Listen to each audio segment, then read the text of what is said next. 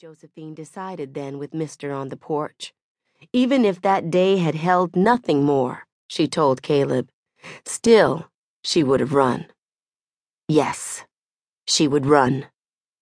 As Josephine turned her head back around to face Mr., a warbler called from down toward the river. It's sweet, sweet, sweet, clear as the brightening day. Mr. said, "Look after your missus. The doctor coming today. Don't you forget." He stepped off the porch into the dirt of the front path and looked up at her, his dark beard dusty from the fields, his eyes shadowed. Last month, the curing barn had burned to the ground, and they'd lost some horses, too. Their screams terrible to hear. The winter before, Mr.'s father, Papa Bo, had passed on, and the cow stopped giving milk, and Hap, the field hand, died from a bee sting. He got all puffed up and started scrabbling at the ground. Otis said, like he was digging his own grave. Save the others the work. Now Mrs. Lou and her fits. There was an affliction in Mr. He had cause for sorrow. But Josephine did not pity him. She nodded, her cheek on fire. Mr. walked in long steps down the sloping back hill of the yard, across the raw, furrowed rows they had had no seed to plant.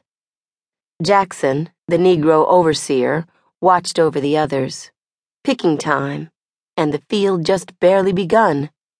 Over at the Stanmores they had hundreds of acres, dozens of slaves, and already the first tobacco leaves were finished drying and sent to market, the wagons rumbling by the house, the nut-brown bundles piled high in the back. Mr. would always spit when he saw one pass by on the road to town. Josephine watched Mr. go. She wanted to bring her hand to her cheek, but she didn't. She spat a red streak across the weathered floorboards, rubbed at it with her bare right foot, and then picked up her basket, stepped down off the porch, around the side of the house. There was a lightness in her, a giddiness almost. She walked down the slight slope, the grass cool under her feet, the sun a little higher now, the low mist burning off. Run. The word echoed thunderous in her ear and filled her head like a physical, liquid thing. Run. Josephine had not been born at Bell Creek, but she knew no other place. Riverbank, sink, fire pit, field. These had been the four corners of Josephine's world all 17 years of her life. Mrs. Lou kept Josephine close, sent another to run the errands in town, took a hand servant hired from the Stanmores with her back when she used to travel. Josephine stayed behind. She knew the stream that twisted west of the fields, the narrow banks only a few yards across, sycamores and willows overhead, their branches trailing in the water. Here's where she'd do the wash, cool her feet, fish for brown trout and catfish and walleye perch. She knew the twists and turns of the bank, the mossy bits and where a large stone angled its peak out of the water and underneath spread dark and wide. She knew the fields in all seasons, brown and fallow, greening and ripe, and the grown tobacco plants rising nearly to her shoulders, the leaves as wide as her arms outstretched.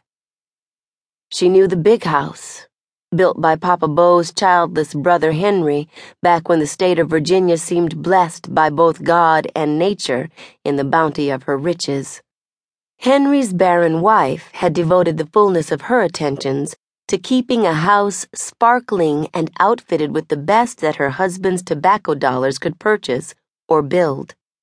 A wraparound porch in front, bedrooms many and large upstairs, full-plate glass windows in the parlor, a horsehair settee for sitting on when sipping from the bone china tea service marked with green ink upon the bottom of each cup, and a library tucked at the back of the first floor, the books bound in red and brown leather, stamped with gold along their spines.